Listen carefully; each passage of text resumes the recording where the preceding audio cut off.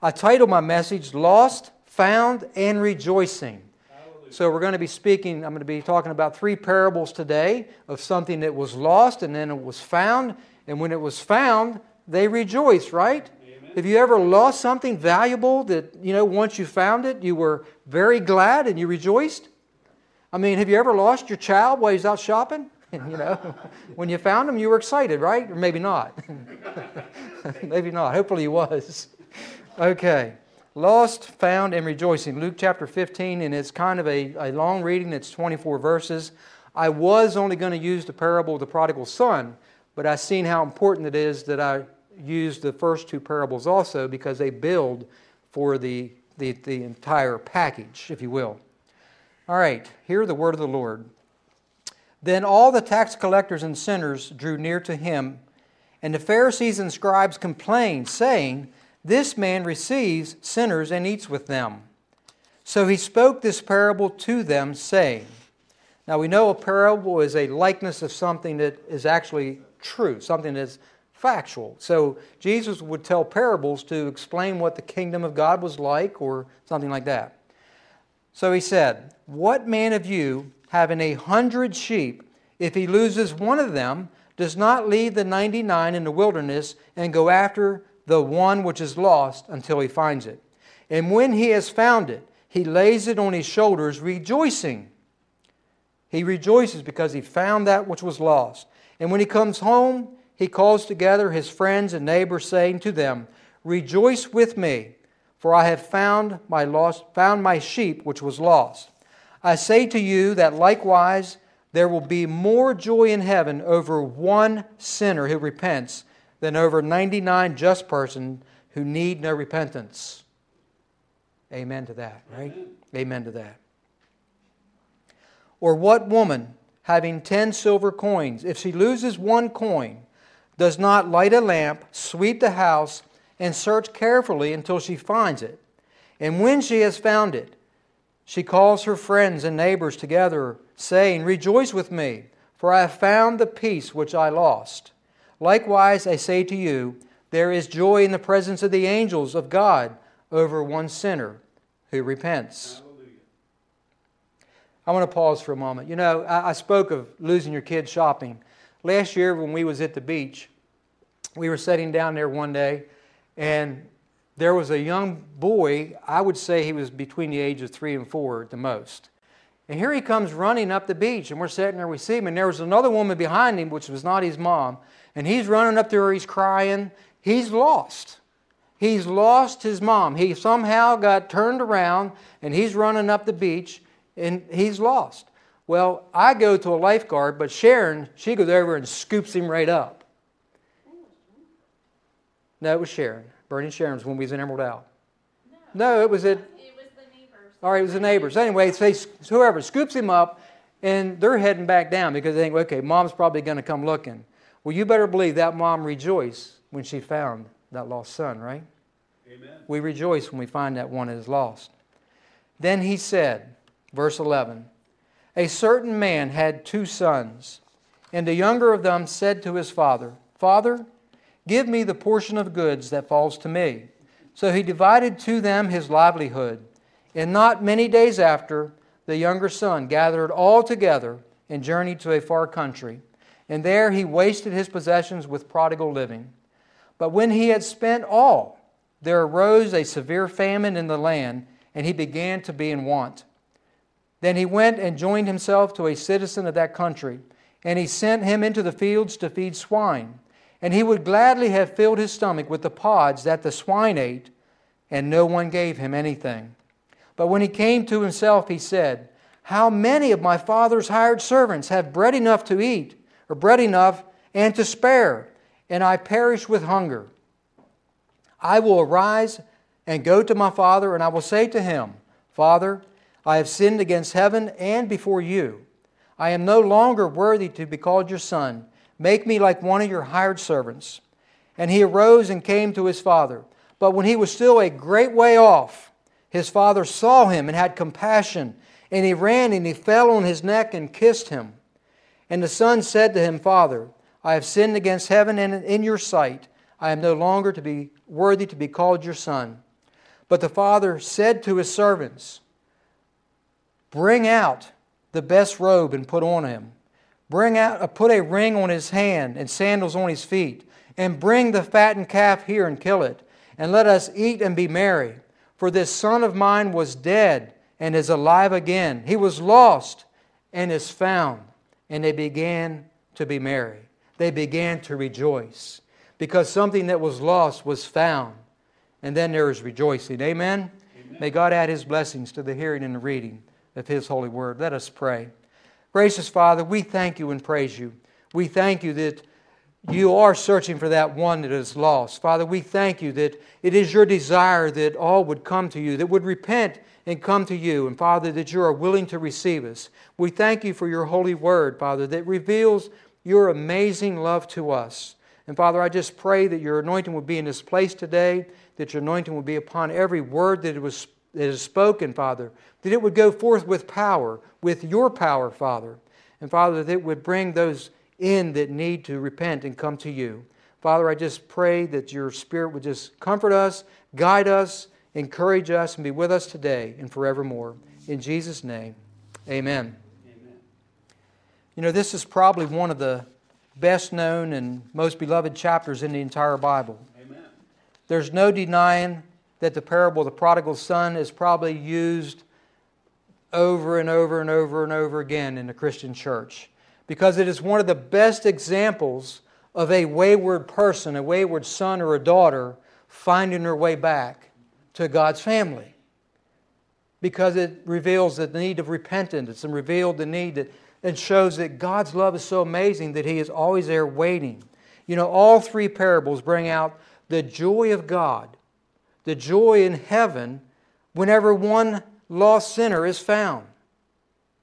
You know, the first two parables show a person going and actively seeking that which is lost, looking for it.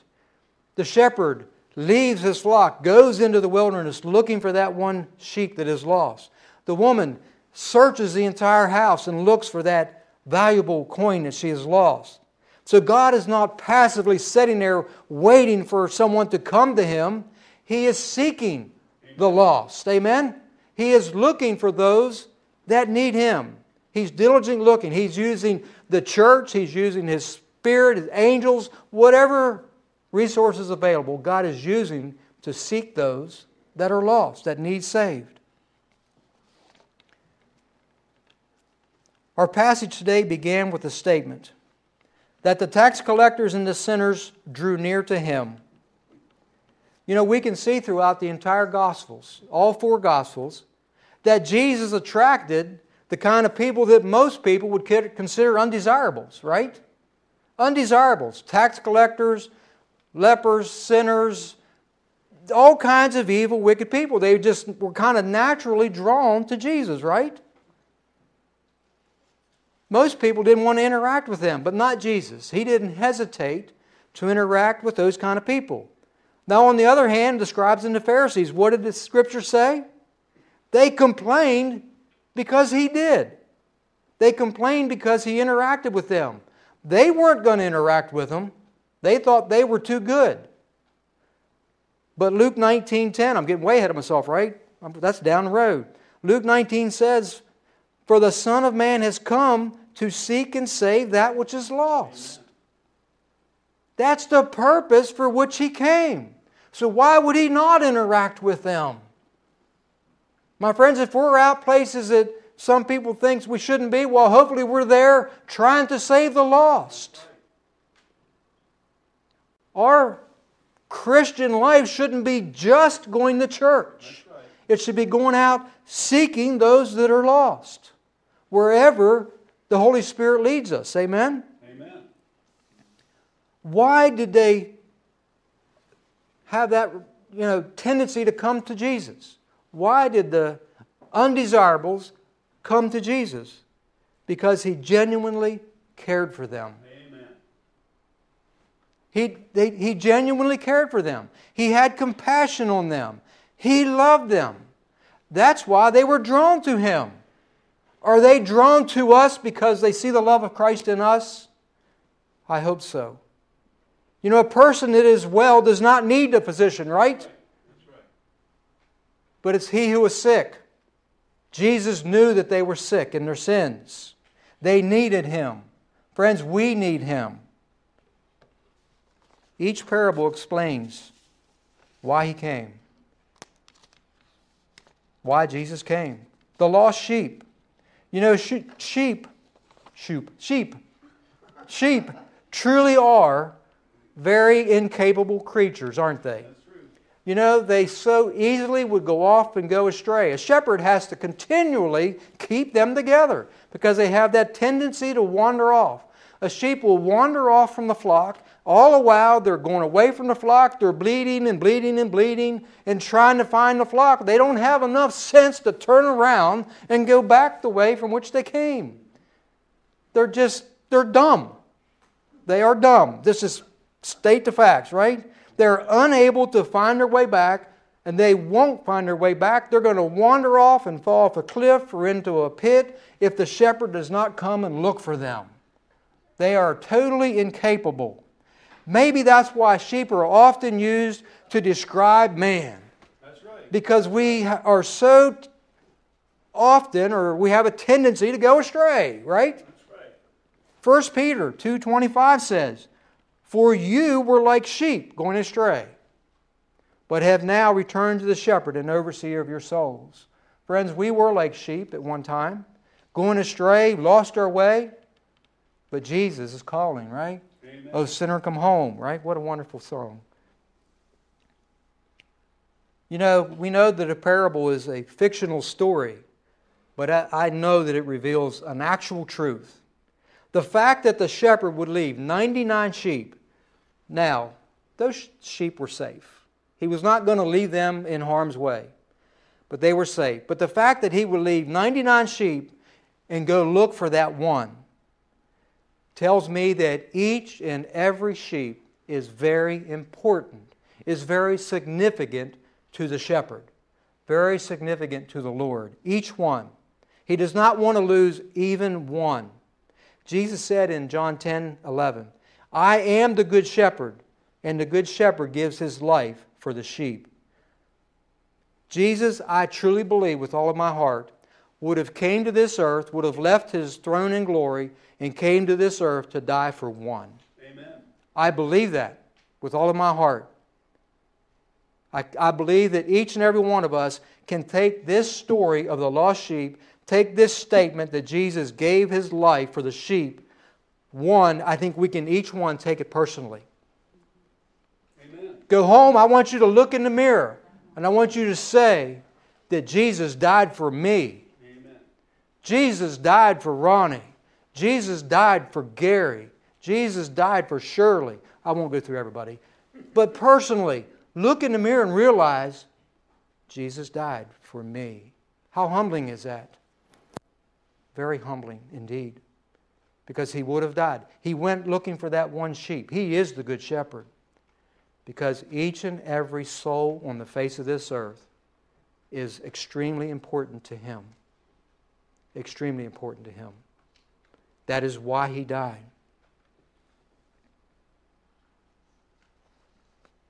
Jesus is calling, "O sinner, come home."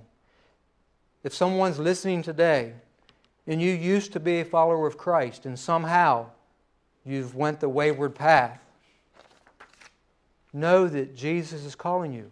He's calling you to come home. He's searching for you. If you've never believed on Jesus Christ, friends, He's calling you. Amen. Come to me. Come to me and find forgiveness for your sins.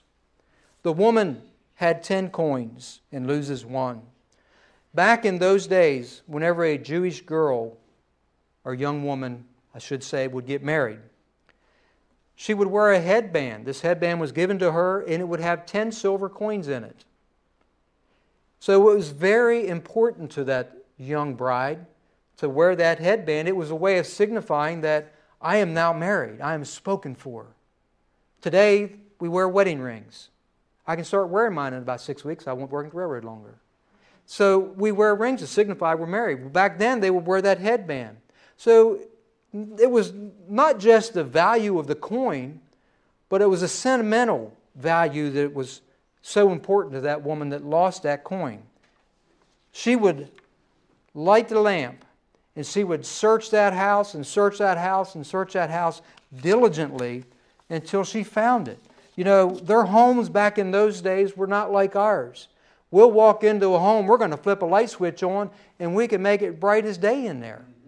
I know the one section of our home, I can flip 12 with 2 light switches, 12 spotlights. It's bright in there. Well, they didn't have that luxury back then because they didn't have Potomac Edison to provide electric for them. So they had oil lamps. So their homes were kind of dark. So she'd have to light that lamp and search all through the house. Search under the bed, search under the table, search behind the couch or whatever furniture that she might have had.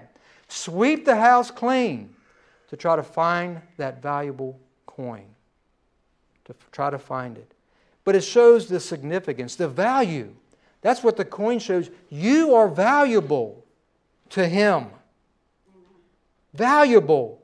Don't belittle yourselves. Amen. You are valuable to God. More valuable than silver or gold. Your soul is valuable to God. Amen. So the first parable, we have 100 sheep and one is lost. Secondly, we have the 10 coins and one is lost. Then we have the father that has 2 sons and one is lost. The parable of the prodigal son. You know, in this parable we can read and you can just kind of envision what's going on here. We have a son that is unhappy.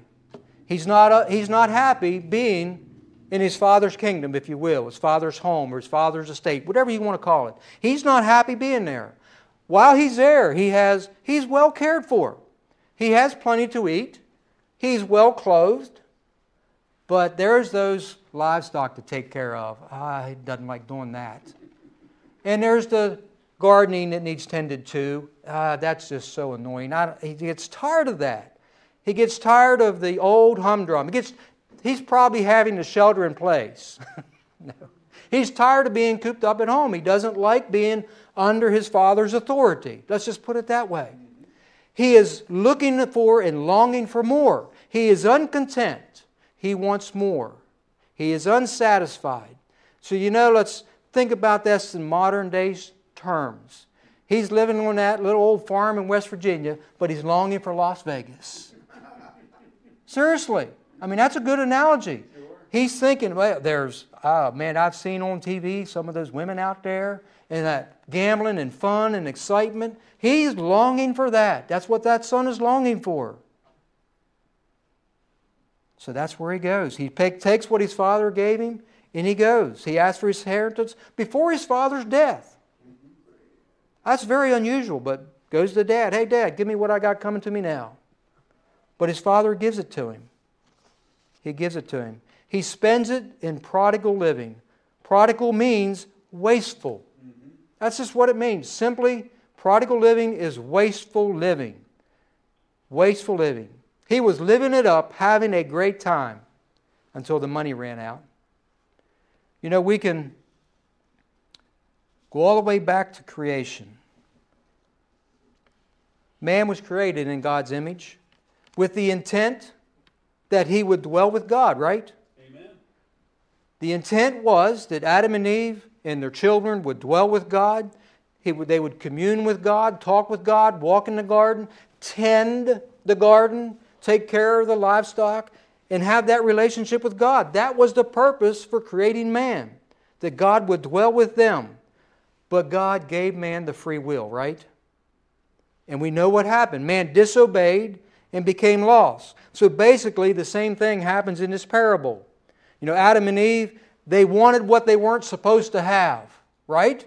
They longed for that forbidden fruit and they ate of it. The son longed for that life that he thought he wanted, he thought that he needed.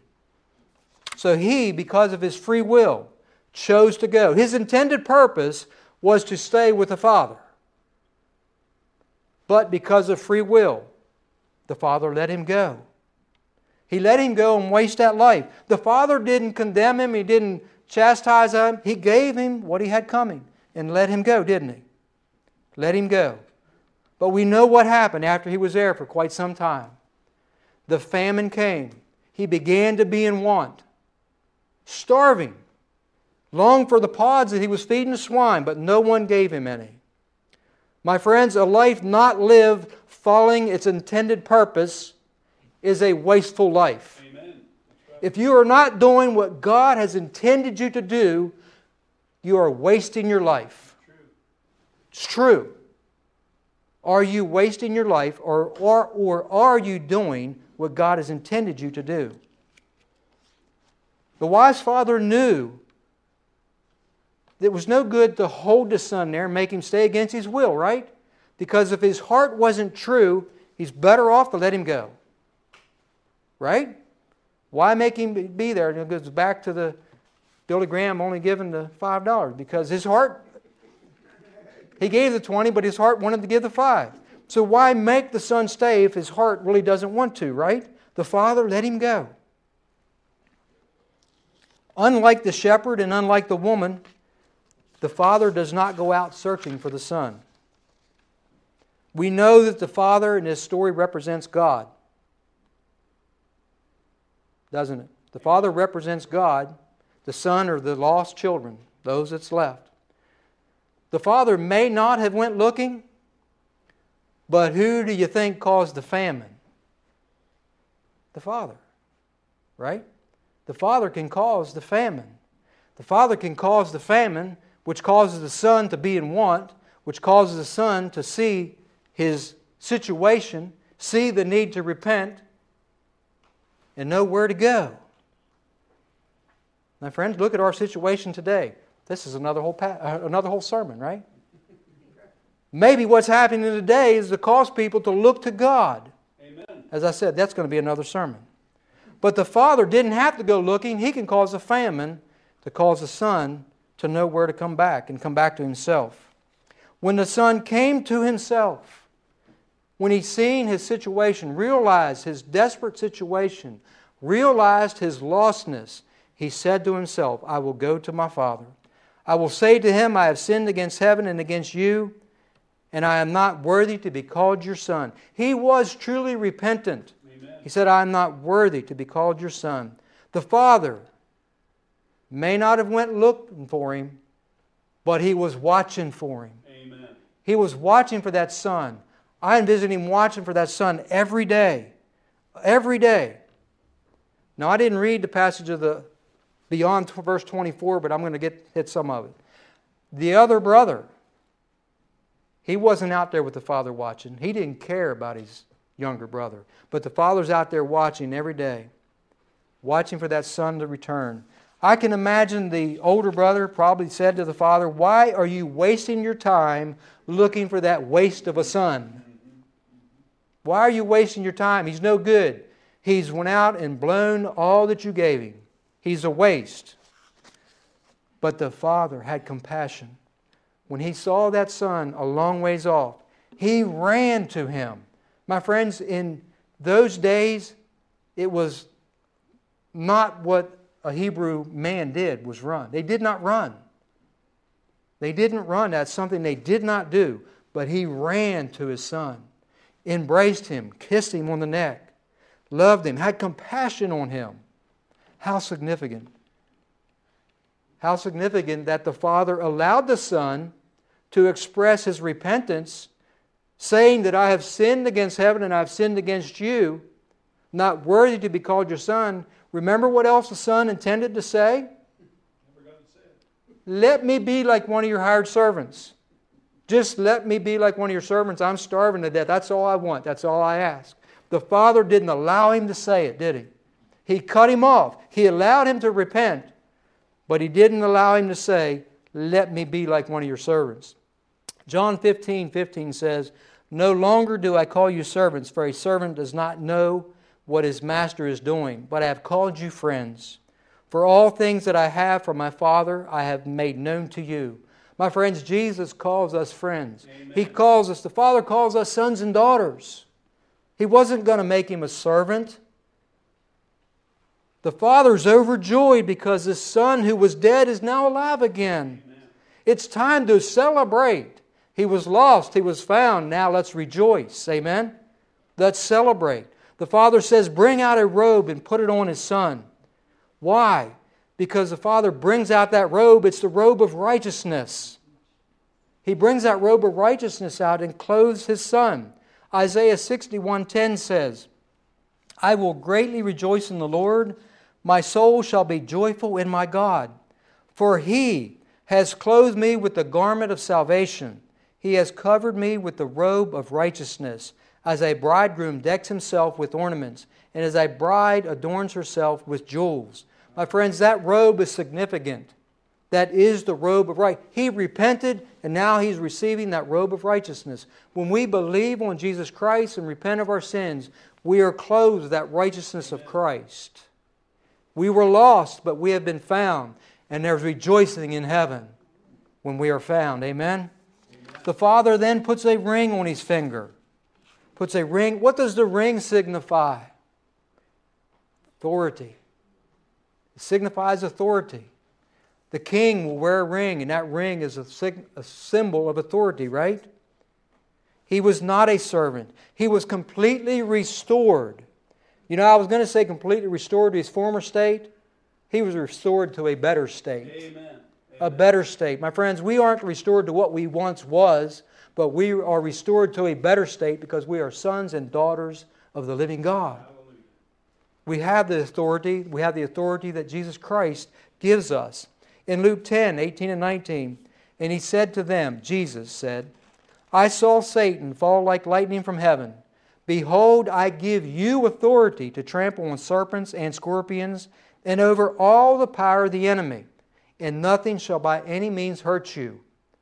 Are we walking in the authority that He has given us? We ought to be.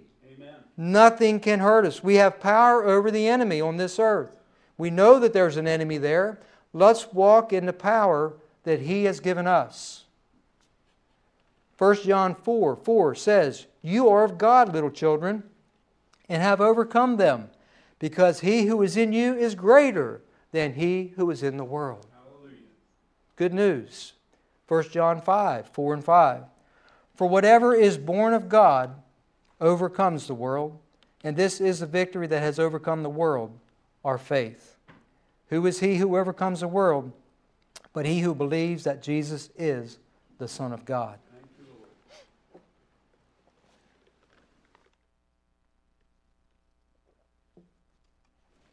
Let me find it here. Verse 25, chapter 15. It's not going to be up there because I'm just going to add it. Now his older son was in the field, and as he came and drew near to the house, he heard music and dancing. So he called one of the servants and asked what these things meant. And he said to him, Your brother has come, and because he has received him safe and sound, your father has killed the fattened calf. But he was angry and would not go in. Therefore his father came out and pleaded with him. So he answered and said to his father, Lo, these many years I have been serving you. I never transgressed your commandment at any time, and yet you never gave me a young goat that I might make merry with my friends. But as soon as this son of yours came, who has devoured your livelihood with harlots, you killed the fattened calf? And he said to him, Son, you are always with me, and all that I have is yours. It was right that we should make merry and be glad, for your brother was dead and is alive again. He was lost, and now he is found. The older brother, he was bitter. He was bitter. You know, remember the story of Jonah? God called Jonah to go and preach to Nineveh the message of repentance. He didn't want to go. He ran. Of course, we know that he wound up in the belly of a whale or a large fish.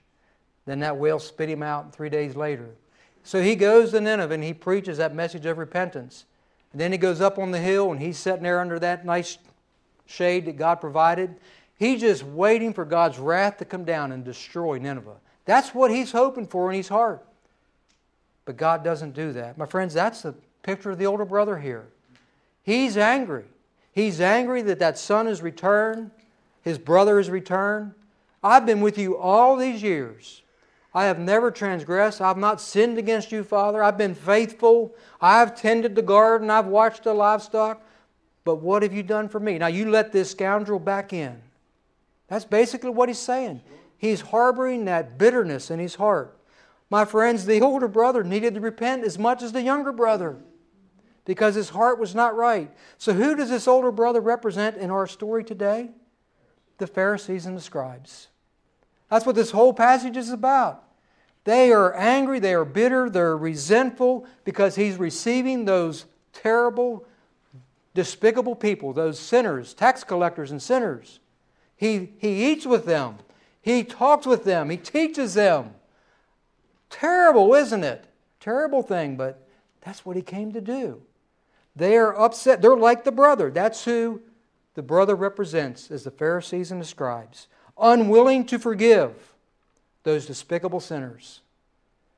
Jesus is showing them that they need to repent. Friends, if we harbor guilt and bitterness in our hearts towards a brother, we need to repent. Praise the Lord that there is a joyous celebration in heaven every single time a sinner repents. Amen. To return to that place which we rightly belong in relationship with Him as forgiven. Jesus Christ came to this earth to show us exactly what God is like. That's what Luke 15 shares with us today. It shares the beautiful portrait of God's character. His character to go and search for that lost sheep. That He cares that much for it. Shows us the value in that lost coin. And shows us the value and the desire for restoration. To go from ruin to being restored. Because that son was ruined. But he was restored when he come back to the Father.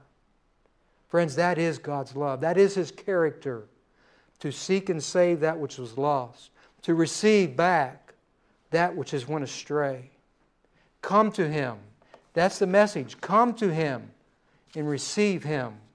Receive Him into your heart because He's there with open arms to receive you. Because He loves you and He cares for you. And what did it say? Jesus died for you. Each one of you He died for. Amen? Amen.